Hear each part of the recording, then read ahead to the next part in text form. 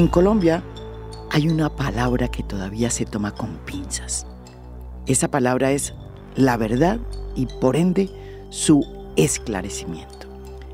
Cualquier sociedad que quiera vivir en paz tiene que pasar por saber qué le pasó, por esclarecer la verdad.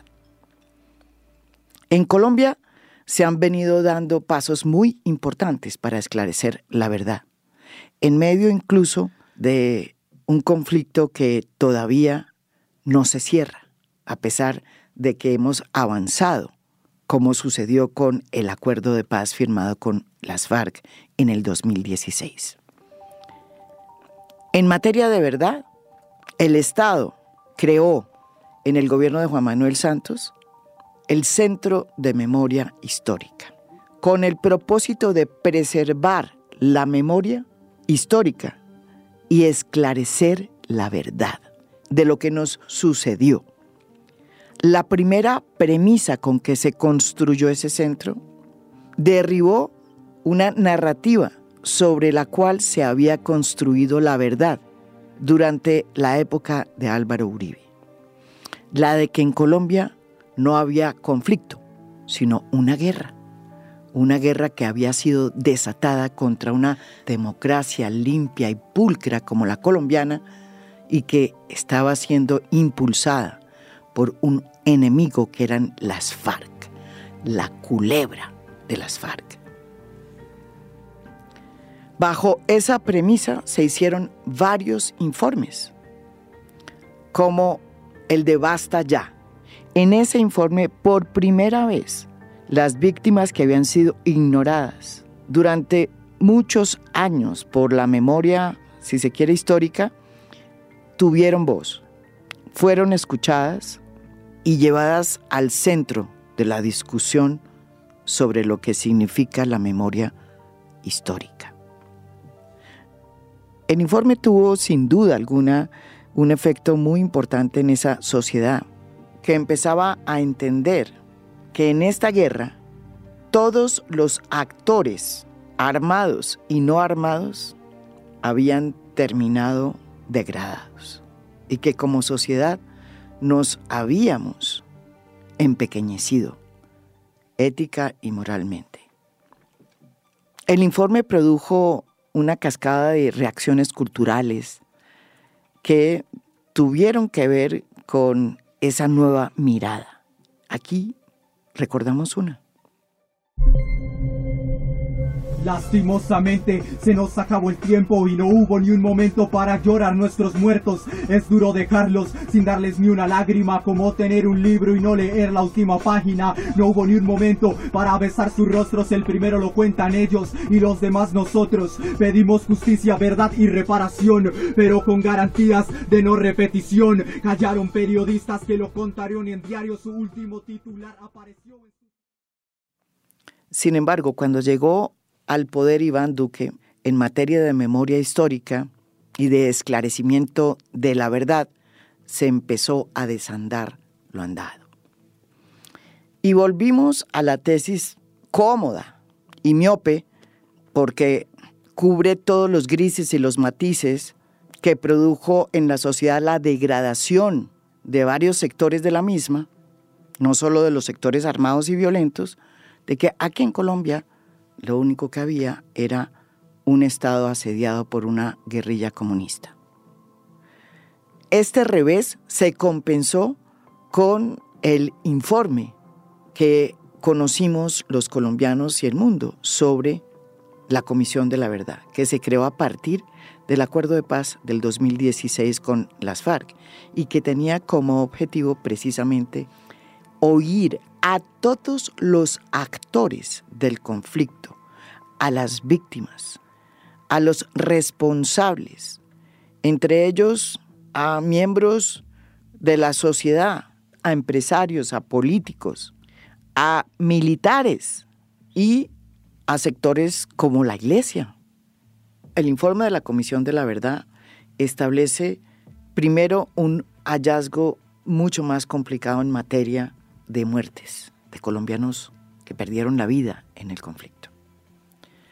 Entre otras porque A diferencia de los informes de la comisión que iban desde el 1985, la Comisión de la Verdad decide irse hasta 1958.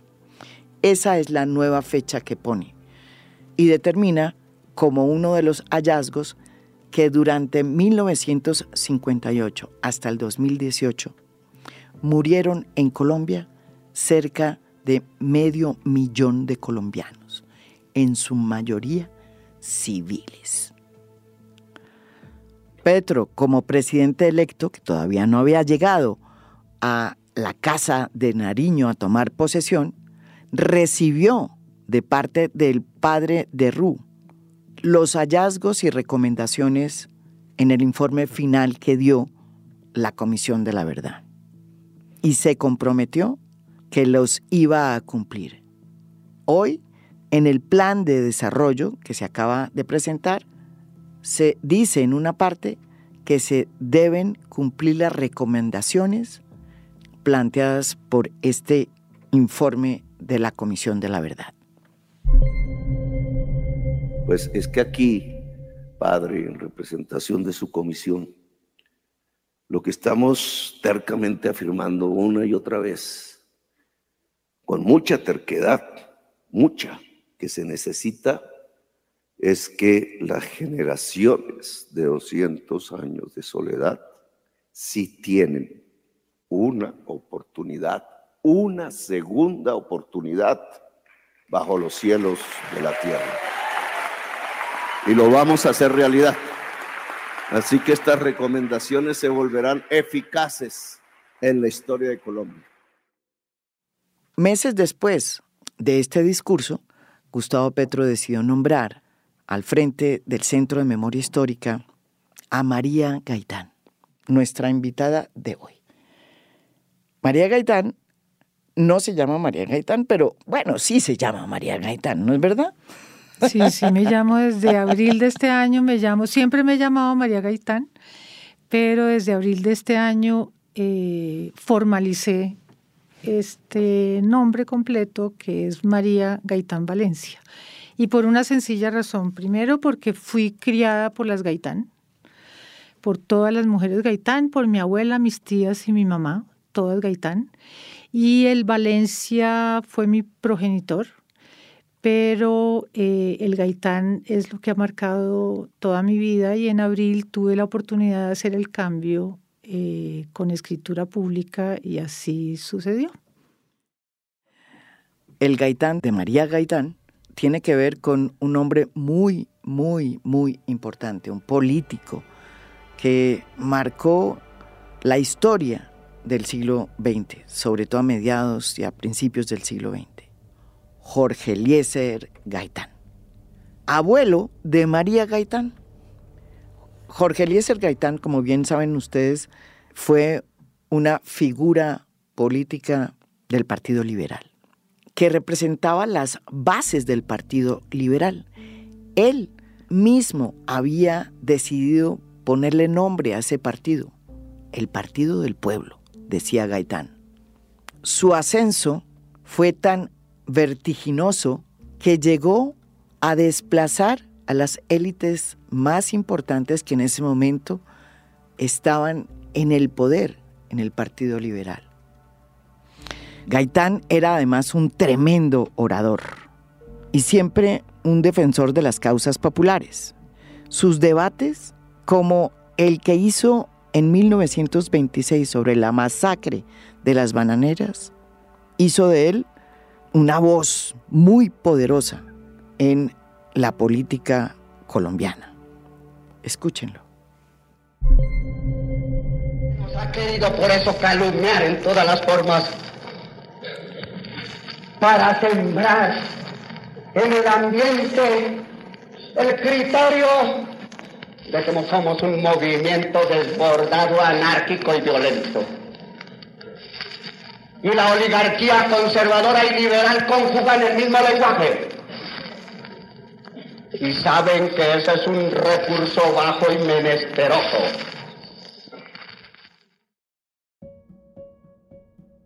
Logró ir subiendo en el Partido Liberal y en 1946 se vuelve el jefe único del Partido Liberal. Eduardo Santos se ve cercado y no tiene más que darle el poder a este naciente líder político, que es Jorge Eliécer Gaitán, quien no solamente se convierte en el jefe único del Partido Liberal, sino en el candidato oficial de ese partido para las elecciones presidenciales de 1950. Al abuelo de María, Jorge Eliécer Gaitán, lo asesinan un 9 de abril de 1948.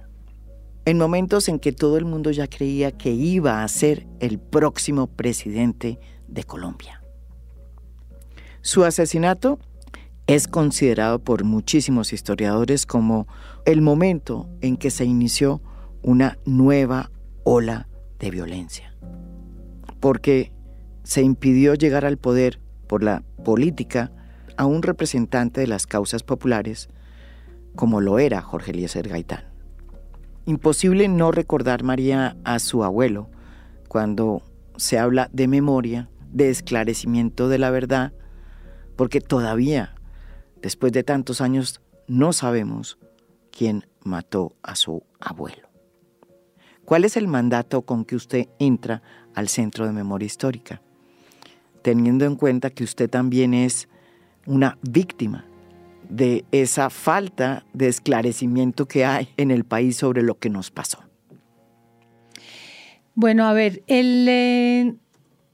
la propuesta del señor presidente de nombrarme como directora del Centro Nacional de Memoria Histórica es un mensaje simbólico muy poderoso para el esclarecimiento de la verdad. Por razones diversas, pero voy a mencionar dos que me parecen las fundamentales. La primera es que el esclarecimiento de la verdad en este país, desde la creación incluso del Centro Nacional de Memoria Histórica, ha establecido una fecha. Y la fecha establecida para el esclarecimiento de la verdad es 1958. ¿Y qué implica el 1958? Que se le está haciendo un juego de invisibilidad a lo que sucedió anterior a esa fecha, que fue el Frente Nacional, donde este país político, el oficialismo del Partido Liberal y el Partido Conservador pactaron unirse o alejarse dependiendo de los momentos y enfrentaron al país a un conflicto que estamos viviendo hasta nuestros días. Entonces, si nosotros hablamos desde 1958, el culpable de este conflicto carga la culpabilidad en las espaldas de la conformación de las guerrillas. Una conformación de guerrillas que, si bien se establece y se oficializa en 1954, lo cierto es que la raíz, el origen de estas guerrillas inicia justo después del asesinato de mi abuelo Jorge Eliécer Gaitán el 9 de abril de 1948. Y la razón es muy sencilla y muy dolorosa.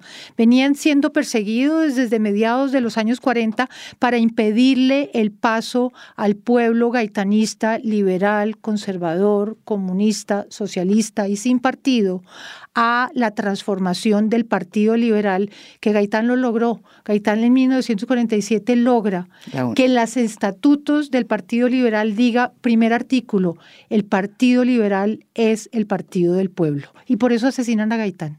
Y lo asesinan el oficialismo liberal, el oficialismo conservador, con complicidad de Estados Unidos.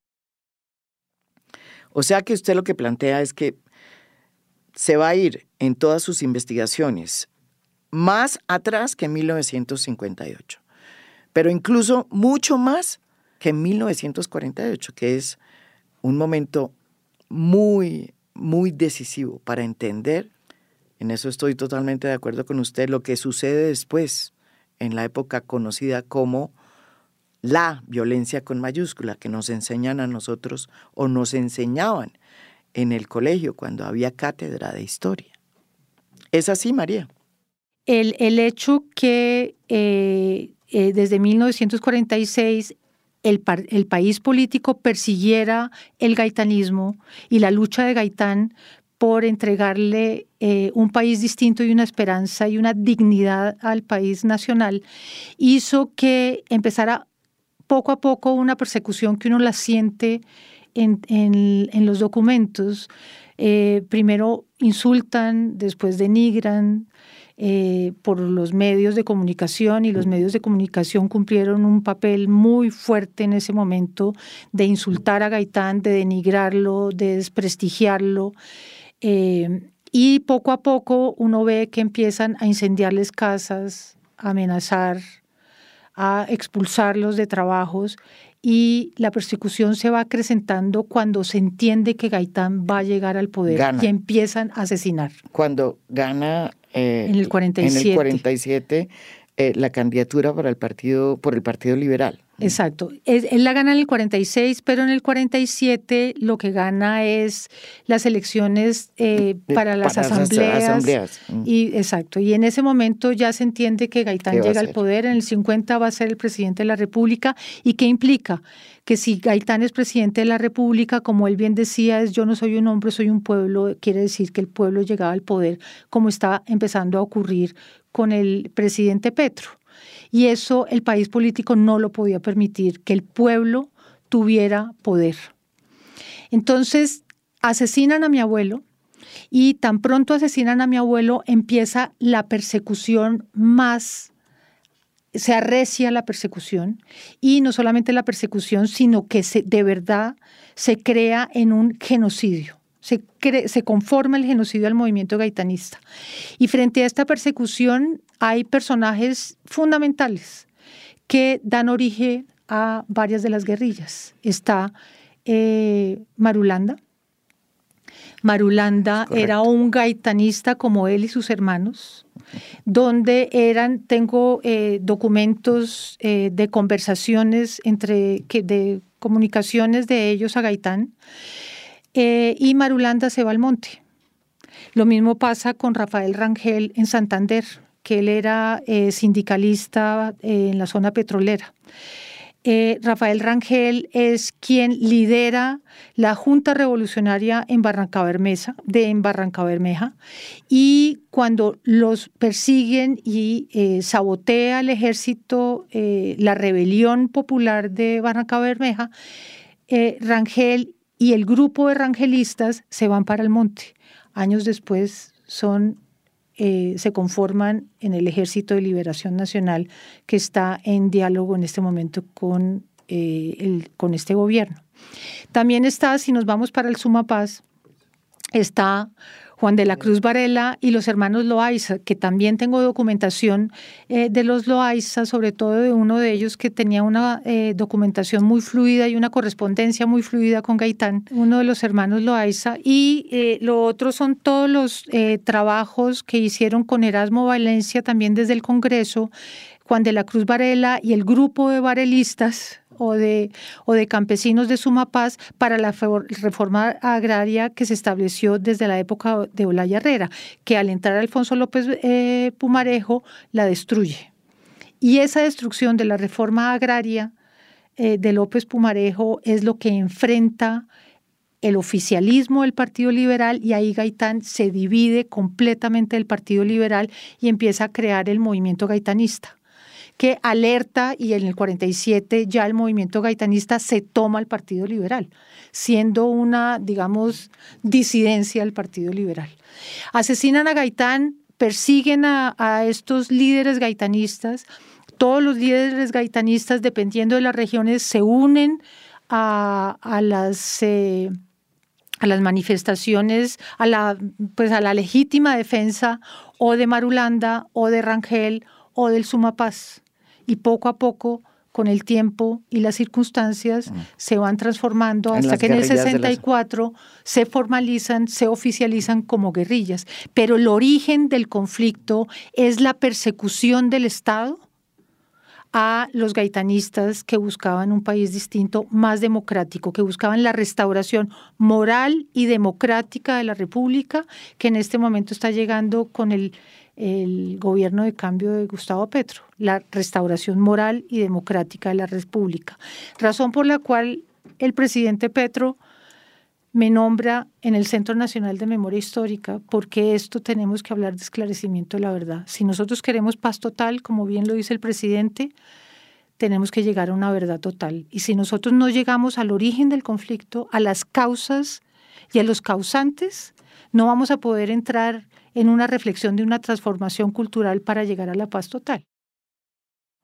Usted es la primera directora del Centro de Memoria Histórica que llega a posicionarse teniendo un informe como el de la Comisión de la Verdad, con unos hallazgos, con unas recomendaciones.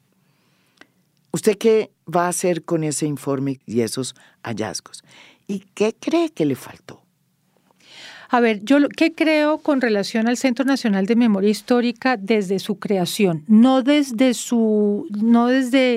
la constitución de la ley 1448, que a mí me parece muy importante cuando uno la lee. Bueno, la interpretación de la norma siempre tiene sus diferencias dependiendo de con quién se habla, pero dentro de lo que yo siento de la ley 1448 fue muy importante que entendió la importancia de construir un complejo de memoria histórica que permitiera el esclarecimiento de la verdad. En ese momento no se hablaba de la importancia de la transformación cultural.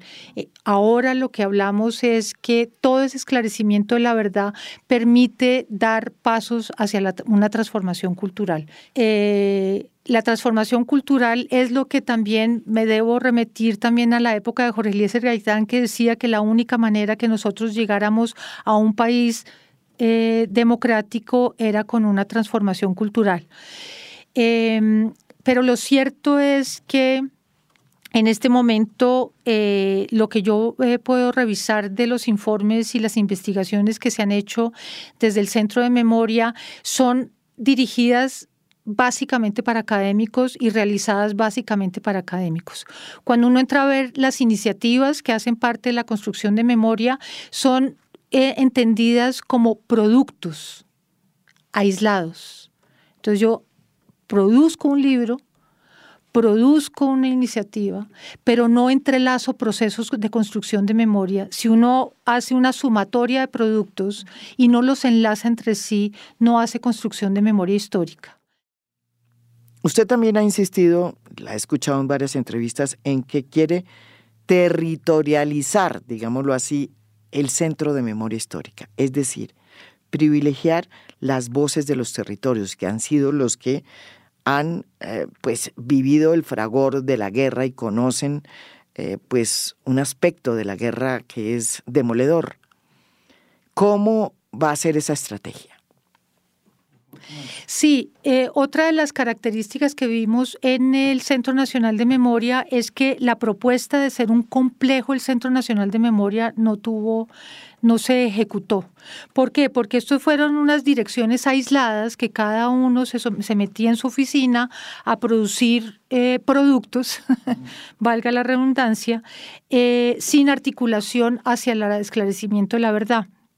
Entonces, lo que nosotros en este momento estamos, primero que todo, rompiendo las fronteras entre las direcciones. Esto hablo, la dirección de los archivos de derechos humanos, la dirección de construcción de memoria histórica, la dirección de acuerdos de la verdad y la dirección del museo. Cuando nosotros logramos romper eso, implica que nosotros ya no estamos construyendo productos, sino lo que estamos haciendo son procesos de construcción de memoria encaminados al esclarecimiento de la verdad que nos permite entrar en una transformación cultural para la paz total. ¿Eso qué significa? Que el territorio tiene que hablar. Y para que el territorio hable, el Centro Nacional de Memoria Histórica tiene que escuchar el territorio. Y por eso es que nosotros vamos a empezar a conformar nodos departamentales para que sea desde los departamentos, desde el territorio, vereda, campos, ríos, montañas, planicies, nos cuenten y nos aporten, y el centro recoge, el centro escucha y el centro entrelaza todas estas memorias para poderlas articular y empezar a contar estos esclarecimientos de lo que sucedió en Mitú, que se escuche en Riohacha, y de lo que sucedió en Santander pueda ser escuchado en Nariño, porque también las memorias están siendo muy segmentadas. No solamente no se creó un complejo de memoria histórica, sino que se compartimentalizó, como que se dividió, ¿o qué? El territorio. Entonces lo importante es entrar en diálogo, pero que el territorio sea el que habla. ¿Usted qué opinión tiene del informe de la Comisión de la Verdad? A ver, yo creo que, varias cosas. Primero, yo creo que una Comisión de la Verdad que se establezca en tan corto tiempo es muy difícil para un conflicto de tantas décadas. Por otro lado, fue cruzada por una pandemia. Y además de la importancia de haber tenido una pluralidad de expresión, lo que me parece lamentable es que se hubiera aceptado nuevamente una fecha límite o una fecha de arranque para empezar a hablar de la verdad. Si uno habla de verdad, uno no puede estar estableciendo una fecha, porque ahí ya está mintiendo. Y fue la misma, 1958. Fue exactamente la misma de 1958, tapando la complicidad del Frente Nacional en el origen del conflicto y lo que sucedió desde mediados de los años 40. Eso por primera medida me parece una gran equivocación que hubieran optado por esa fecha. Y otra equivocación que hemos resentido desde el Centro Nacional de Memoria Histórica es que hay algunos legatarios de ese resultado que consideran que esos informes son cerrados y conclusivos, siendo que muy claramente se saben que es un aporte a la verdad que hay que complementar, ampliar, seguir trabajando no solamente antes del 58, sino uno no puede hacer un cierre de una comisión sabiendo que todavía seguimos en conflicto. Entonces es una comisión de la verdad, es un resultado parcial. Y parcial también porque muchas víctimas que entregaron su testimonio en las casas de la verdad, entregaron informes, sienten que no fueron tenidos en cuenta en los informes finales. Las razones serán diversas, que yo creo que eso no tiene sentido entrar en esa discusión en este momento. Lo importante es reincorporar o incorporar, ni siquiera sino incorporar todo lo faltante de la Comisión de la Verdad. María, ¿por qué no nos explica un hallazgo, digo yo, que hice en el plan de desarrollo? Dice el plan de desarrollo que acaba de presentar este gobierno en el Congreso, que se va a crear como una comisión de la verdad dentro del Centro de Memoria Histórica, para que los excombatientes que han firmado acuerdos de paz o para los que han firmado un sometimiento lleguen y cuenten la verdad. ¿Eso cómo funcionaría? ¿Y cómo se complementaría con los hallazgos que ya ha hecho la Comisión de la Verdad? ¿Qué estamos buscando desde el Centro Nacional de Memoria Histórica y qué estamos proponiendo en el plan de desarrollo? La ley 1424 del 2010, la cual promueve la reintegración de los desmovilizados de las Autodefensas Unidas de Colombia, que no fueron cobijados por la Ley de Justicia y Paz, le dio pie a la creación de un mecanismo no judicial de recoger testimonios de aquellos desmovilizados de las AUC que tuvieran interés en aportar a la verdad y a la construcción de memoria histórica encaminado a el esclarecimiento de la verdad. Hasta el momento, en el Centro Nacional de Memoria Histórica, cuando llegué en noviembre, ya había habido 16.000 declarantes. unos certificados, la gran mayoría certificados, otros no. Y eso se divide en que hay certificaciones que no se dan primero porque uno entiende que no dio la información necesaria, que mintió, que se comprueba que no fue acertada la información, y otras razones distintas que no se certifican es porque no asistió al momento, a la cita de encuentro para entregar el cuestionario, para conversar de este mecanismo, o tuvieron algunas distintas razones. Entonces, ¿qué es lo que nosotros estamos proponiendo? Porque cuando llegué al Centro Nacional de Memoria me dijeron que ese mecanismo, la Dirección de Acuerdos de la Verdad, como se llama, Acuerdos de la Verdad, era una decisión que en la administración anterior del señor Acevedo consideraban que tenía que terminarse. Y mi reflexión fue la siguiente con la dirección. Yo les dije, hay mucha verdad que todavía no está esclarecida. Mal hacemos de cerrar un mecanismo que ha permitido aclarar, tener claridades sobre las organizaciones paramilitares. En este momento ya hay 17 informes que esclarecen la estructura del paramilitarismo en Colombia desde 1958. Vuelve y juega. ¿Será que a estas alturas estamos preparados los colombianos para saber la verdad verdadera de lo que nos pasó? ¿Será que esa verdad va a tocar a esos invisibles que hoy han ido limpiándose sus responsabilidades y sus fortunas mal habidas, y vamos a poder determinar cómo se llaman, quiénes son, o incluso saber, pues, quién mató a Jorge Eliécer Gaitán? Pues yo creo que es una muy importante pregunta, importantísima, porque yo sí creo que hay muchos sectores, ni siquiera individuos, sectores que están muy acomodados al conflicto armado y que les conviene profundamente este conflicto. Pero al mismo tiempo el poder de la sociedad civil está cada vez más establecido, razón por la cual no es por azar que tengamos un presidente del cambio. Y eso es muy significativo. Un país que jamás permitió, porque se buscaron muchas veces gobiernos de cambio y el país político no lo permitía.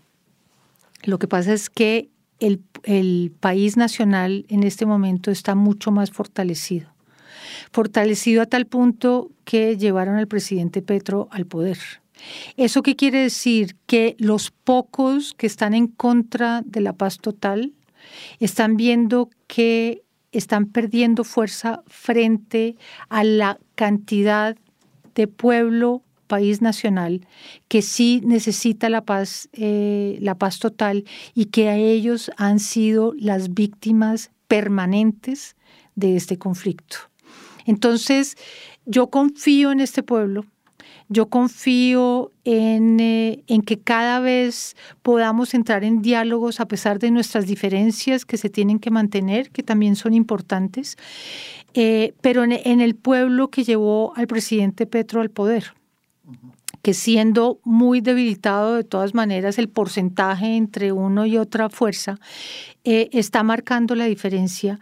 Y lo que entendemos en este momento es que las organizaciones criminales también están interesadas en el diálogo, porque es que todo el país está siendo afectado, todo el país es víctima de este conflicto, inclusive quienes se mantienen firmes en mantener el conflicto. Entonces yo creo que sí estamos entrando en un momento distinto, y ese momento distinto pues son 4 años, que no es mucho tiempo para destruir 200 años de una república y 3 siglos de una ocupación española, pero es toda una transformación que sí yo creo que se está haciendo sentir, por más que haya una enorme resistencia, inclusive de los mismos promotores del cambio. Hay resistencias, porque es que el cambio no es fácil, cambiar no es fácil. Pero yo sí creo que el país está listo a una verdad, que no sé qué tan total sea, ¿no? Pero empezar a hablar del esclarecimiento, sí.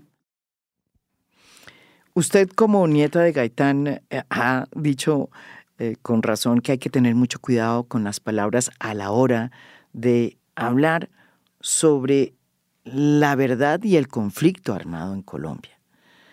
Y puso un debate muy interesante sobre la necesidad de clarificar la manera como decimos las cosas, sin eufemismos. Y lo dijo claramente. El Clan del Golfo se debe llamar el Clan del Golfo y no las autodefensas gaitanistas de Colombia, porque Gaitán y el gaitanismo fueron otra cosa. No tienen nada que ver con el Clan del Golfo. Explíquenos por qué hay que ser precisos en la manera como llamamos las cosas y evitar los eufemismos como este que usted señala. A ver, esto es una lucha que venimos librando con mi mamá Gloria Gaitán desde hace muchos años y que en el 2016 el Ministerio de Defensa inclusive hizo un acuerdo, un acto administrativo donde decía que a estas organizaciones había que llamarlas Clan del Golfo por una sencilla razón. Porque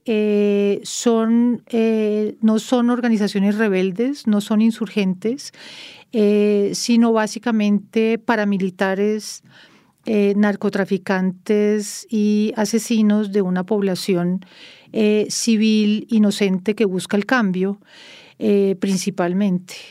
Y cosa que no tiene nada que ver con lo que era el gaitanismo. El gaitanismo era exactamente lo contrario. Entonces, nombrar al Clan del Golfo de manera distinta es una equivocación frente a todo este proceso que tienen ellos que cumplir de sometimiento a la justicia. Y no de un acuerdo de paz, porque no es lo mismo hacer unos diálogos con la insurgencia como son en este momento el Ejército de Liberación Nacional y como lo fue las FARC-EP, que un sometimiento de los criminales que, si bien hay una voluntad, entiendo, una voluntad de la paz total también por parte de ellos, pues son relaciones muy distintas que se deben tener frente a estos diálogos, unos de sometimiento y otros de acuerdos. Uh-huh. Razón por la cual yo siempre he pedido, y Gloria Gaitán, mi madre, lo hemos pedido desde distintos momentos, que no se les dé un nombre equivocado a quienes deben ser sometidos por la justicia. Quisiera terminar con una reflexión de un escritor e historiador que a mí me gusta mucho, autor de un libro que recomiendo, El elogio del olvido. En ese libro, David Reeve rechaza la idea de la memoria colectiva y se pregunta lo siguiente: ¿qué es mejor para la paz? ¿Recordar u olvidar? Esa es una pregunta que nos deberíamos hacer los colombianos a estas alturas. Sobre todo si uno ve lo que está pasando con los archivos de la Comisión de la Verdad, que están al borde de perderse, según lo ha dicho hace poco su agente liquidador, quien con una voz de auxilio ha salido a los medios a decir que por favor extiendan su mandato para que pueda entregar todo el material, los datos, los documentos digitalizados, para que todos los testimonios de las personas que estuvieron allá en la comisión no se pierdan. Esto es A Fondo, un podcast original de Spotify. Mi nombre es María Jimena Duzán.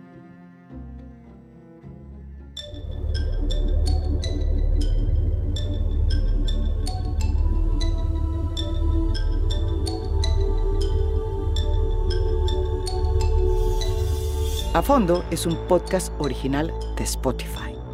Producción general, Lucy Moreno.